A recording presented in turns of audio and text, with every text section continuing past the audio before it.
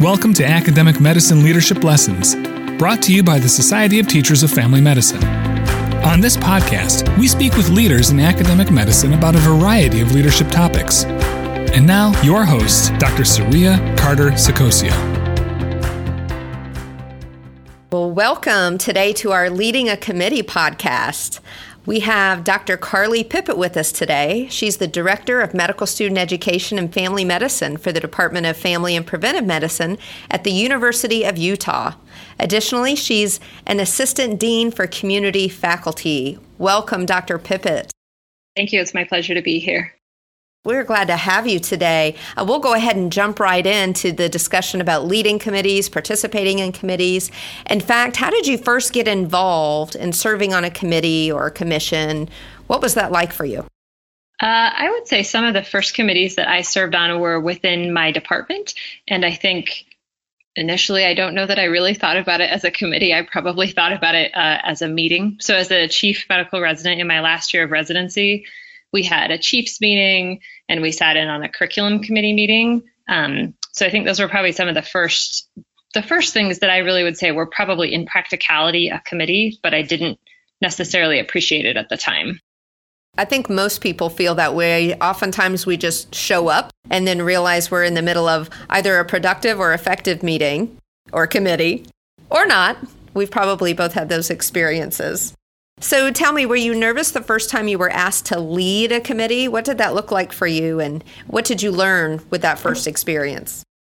I was definitely nervous the first time I was asked to lead a committee. I wasn't, I think all of us have our flare-ups of imposter syndrome. So I sort of wasn't sure if I was really the one who was appropriate to be leading the meeting.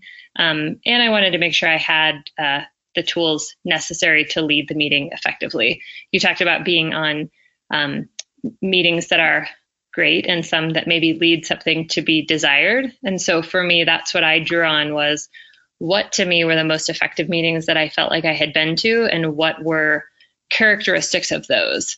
It reminds me of when I talk to third-year medical students and they get frustrated that they feel like they're just shadowing in the room or not a big part of care. And I tell them, so it's hard to emulate things that you think you want to do well, but it's a lot easier to say, oh, I don't want to do that. So pay attention to both of those things. Wise advice. And so I jotted down a couple of thoughts from you. The shadowing experience, which is not so ideal, versus perhaps actually participating in the conversation. Maybe that's something that's important in the work that you do. Are there specific steps that you follow when you're preparing for a committee, perhaps that's considering exactly what the participant may get out of it, or any other examples you'd give? I would say some of the most important mentoring that I got and things that I would say I appreciate the most about meetings or committees that I am a part of is, number one, having an agenda for the meeting. So making sure that everyone knows what are the things that are going to be discussed and if anyone in the committee is responsible for any of that information and making sure that information gets out in a timely fashion. So I think we've all, been in clinic all morning and then had a meeting in the afternoon and people were like, oh, I sent you the agenda this morning and I don't have time to look at that. So making sure that it's, a week is ideal, but at least a couple days before so that people can prepare any materials. I try to, if I want someone to talk about something in particular, maybe to reach out to them and say, hey, can you follow up on this item from last week's meeting? I think that's really helpful so people know. Obviously, trying to pick a time for the meeting where everyone can be there and be present and dedicated to the moment and not distracted by other tasks that all of us need to be doing on. Sometimes that's easier said than done, but that would be the ideal situation. And then for me, especially using people's time wisely. So the best advice someone gave me was start on time, end on time, and stick to your agenda. So if we get done early, you don't get to add things to the agenda just because we have time together. And similarly, if we have a couple items left on the agenda, but time is up, that means you need to have another meeting. Let's not take more time to finish things up just because we're all still there. I love it. I love an organized leader of committee. I wish you could lead every committee that I participate in, Carly. We've all been there, to your point. And what I heard you say was spot on about having an agenda, following the agenda, starting and ending on time, and holding yourself accountable as the leader of the meeting and others to make sure they followed through on their to-do list. That's fantastic. So do you ever ask for feedback of how your meetings are running? Have you ever had those meetings where you're meeting month over month and then all of a sudden the energy seems to be sucked out of the room and you're wondering perhaps why you've ended there? What do you do in a situation like that where you sense that something just isn't running smoothly anymore or effectively with the meeting? I think I'd probably look back and think, is this a committee that still needs to be meeting? So has our purpose ended or whatever it was that drew us together at the beginning? And maybe that's why it's just because things have sort of naturally ended. That can happen a lot sometimes on clinical projects. If, say, the project was still ongoing, I would either think about just asking the committee, like, is it just me or does it feel like we don't have the same energy or vibe or things that are going on? And I would feel comfortable asking that to the group. I suppose it depends on the size of the group and who else is there. And if I didn't feel comfortable asking that to the group, I would maybe just reach out to a couple members of the group and say, is this just me? Or do you kind of feel like this isn't a productive use of our time as it should be? I suppose that's more from me leading. If I was a committee member and I felt the same way, that would be something I think I would go talk to the committee leader about, like, it doesn't feel like we're going this direction, or that things aren't moving in the way they should be. And that might be okay to happen during the committee meeting time. And that might be something that's done better after the committee. I think it sort of depends on what's going on and what is the power dynamic between everyone involved. Because you don't want to undermine or sort of call out a leader in front of everyone when it might just be a personal feeling that's more about you than necessarily the group as a larger piece. That's an insightful leadership trait I heard you share there. You really have to know your audience and getting that vibe and how comfortable are people. Do they have that level of psychological safety where people don't necessarily feel attacked, but you can have a candid conversation in the room? So being on both ends of that conversation, I can completely relate. That's for certain. So living in the world that we do today, where many of our meetings are face-to-face, and then still there are others that we meet by phone. It may be through Zoom or Skype or GoTo. There's so many different ways that we connect outside of a face-to-face engagement.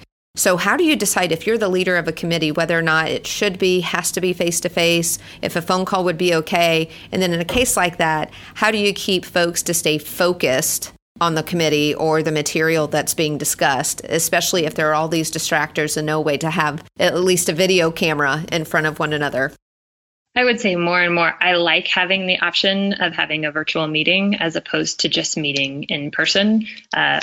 For me, where I am at in Salt Lake, my clinic is in one location, my department is in another location, and the School of Medicine is in a third location. And just to reduce the amount of windshield time, I think it is a thoughtful and kind thing to do to people to make an option to do things online.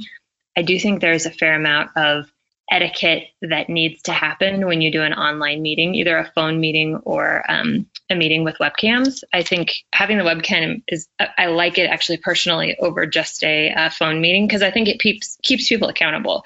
I mean, you may not know what I'm looking at on my computer screen, but at least I'm engaged with you here. Whereas if I'm on the phone, I, could have walked out of the room to go fill up for a glass of water or to go do something completely differently, and I'm not present in the same way that I would be in the meeting right then. So I think as much as you can make the option to do things online, I think we should be trying to do that for people, because I think it's a better choice.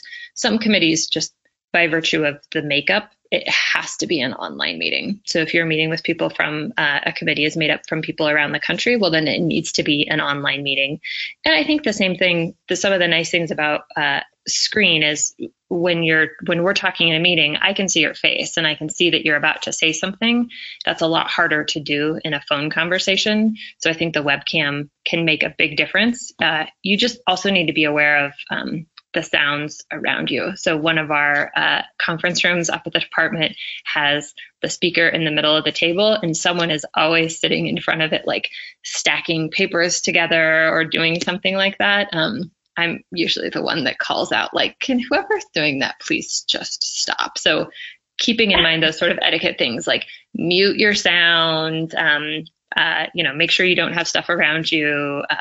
All of those sorts of things are really important. Just like you would respect the person sitting in the room with you, you should respect them in the same way, even in the virtual environment.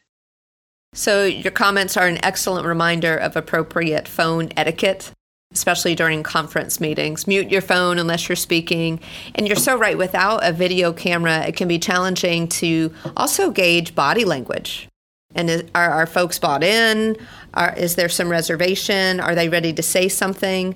And I know whenever I'm facilitating a meeting, I'm always looking for the person in the room that perhaps isn't talking, but you can tell they're really thinking.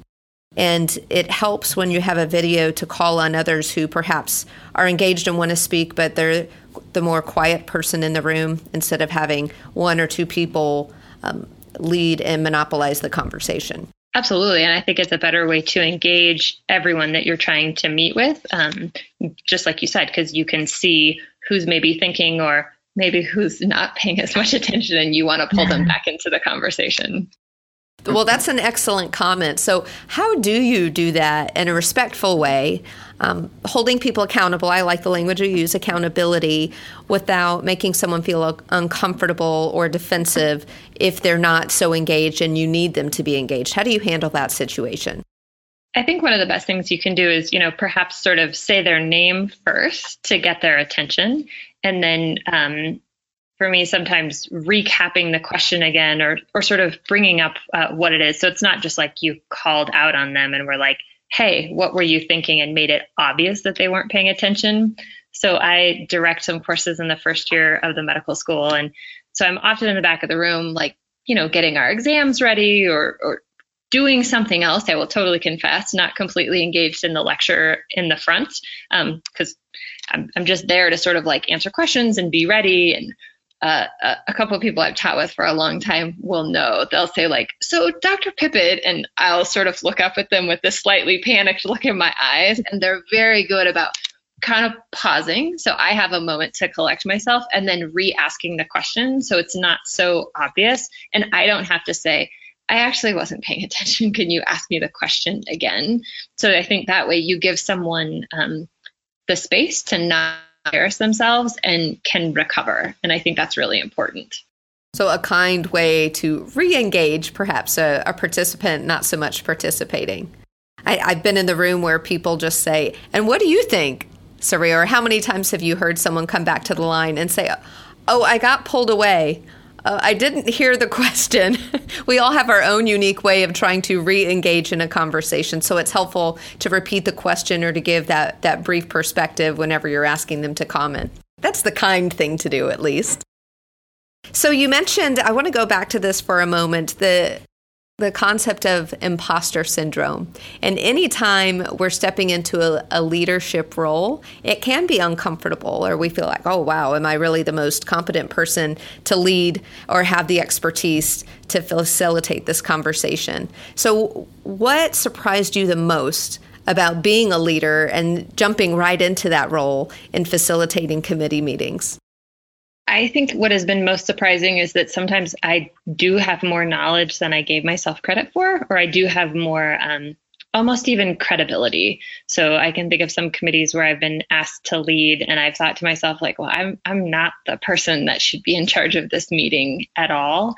But it becomes clear after a couple conversations, or even as the meeting sort of goes across or sort of goes along, that no, I can direct this, I can move it forward, and we are actually making progress. Like I said, I always want meetings to be a worthwhile use of people's time. So if we're going to spend this time getting together when all of us are so busy, making sure it's useful and it was worthy of a meeting. I don't know that any of us want any more email, but I don't know that any of us want any more meetings either. So how can you make it a worthwhile experience that people feel like they left, we accomplished something, we moved something forward going along? So I think that's probably what surprised me the most, is that sometimes I brought more to the table than I thought I did, and I didn't actually realize it until we got into it and I started talking or things started happening. Well, the fact that you've been so intentional about your thought process and how you handle these meetings and preparing, I think says a lot about your leadership style and how you facilitate these committees. So I would love to sit into one of your committee meetings anytime. You can send me a meeting invite. I know I won't be wasting time. However, there are sometimes saboteurs in the audience. On occasion, conversations can become quite tenuous or create some emotion for those that are participating. How have you handled that situation in the past where perhaps someone's stepped over the line or is being offensive to others? What have you done to diffuse that situation or address the individual who perhaps is not being the most professional with their etiquette in the meeting? So I try to acknowledge whatever the question is that the person has said at the beginning. So maybe if it seems a bit off task, or let them at least know that I heard them before I try to redirect things. I would definitely say I try not to shut things down. I talked about, having an agenda, following that agenda. I think as best we can, you try to allot the amount of time that you have available. I think if the conversation that comes up or something, maybe I initially think that this person is a bit of a saboteur with their question or with their comment, but then it actually becomes clear that maybe they're speaking on behalf of the larger group, or they're definitely not the only one with that opinion. Well, then maybe this is an okay diversion, and maybe this means we're not going to get to the other items in the agenda. And I think sort of calling that out, is, this, I'm getting the sense that other people might feel the same way. This is how much time we have left on our agenda. Should we take a few minutes and discuss this to make sure everyone is clear? I think that can be helpful. If it does look like it's just one person, then I think you have to find a balance of asking for permission and also telling someone, no, can we talk about this offline? I want to talk more about this, but we have a lot of agenda items to get through, and I want to make sure we get through to them. You have to be a little careful with that, because I've heard it done before where people are like, well, that's a different conversation. We're talking about it offline, that I think can come across as very dismissive. So I think making sure the person knows that you heard what they said, and if you can't sort of tighten up and wrap up the answer right then sort of offering to discuss it later. And what I hear you saying is that intentional language, but also your emphasis and truly connecting with what perhaps is concerning them most, validating, first of all, what they're saying and truly listening to their thoughts. I also like the idea, you use different words, but the discernment of, is this a relevant rabbit hole? And when do we just move on and be more direct with the conversation? That's fantastic. And something that we all challenged with from time to time. I think it's very important to recognize that everyone is at the table and deserves to be heard, and respecting everyone with what they have to say. Any other suggestions or tips that you would give to the audience in regard to how to lead a committee? I think if you're asked to lead a committee, it was for a good reason. So I think, trust that your leader, your mentor, whomever it was that asked you to lead that, I think trust that they know that you're capable of doing it. I think don't be afraid to ask for help. So I think sometimes you feel like as the leader, that means that you need to accomplish everything, that everything needs to fall onto you. But you're still a committee. There's still other people that are involved. So it's okay to say, oh, and can you finish this task? Can you follow up on this? So still using the committee as it was intended. I think those are some important things that you tend to forget when you're in that role. And I know I keep talking about respecting everyone's time, but that's a big deal to me. So we're all late for various reasons at times. I usually won't go back and repeat things if we've already covered them in a meeting, but I'll offer to sort of rediscuss those at the end so that everyone feels like they're caught up on the same page. Very helpful advice. Thank you so much for sharing with us some of your wisdom and experience being a leader of committees. It is very clear of why you've been chosen to lead in several of these meetings, and I appreciate your suggestions and guidance for today. Again, thank you so much for joining us, Dr. Pippitt. It's been fun learning from you and listening to your tips on how to be the best leader and active participant in a committee. My pleasure. I really appreciate the opportunity. Thanks again. You've been listening to Academic Leadership Lessons. This podcast is produced by the Society of Teachers of Family Medicine. Visit us at stfm.org and follow us on Twitter at stfm_FM. This podcast is copyright Society of Teachers of Family Medicine 2020.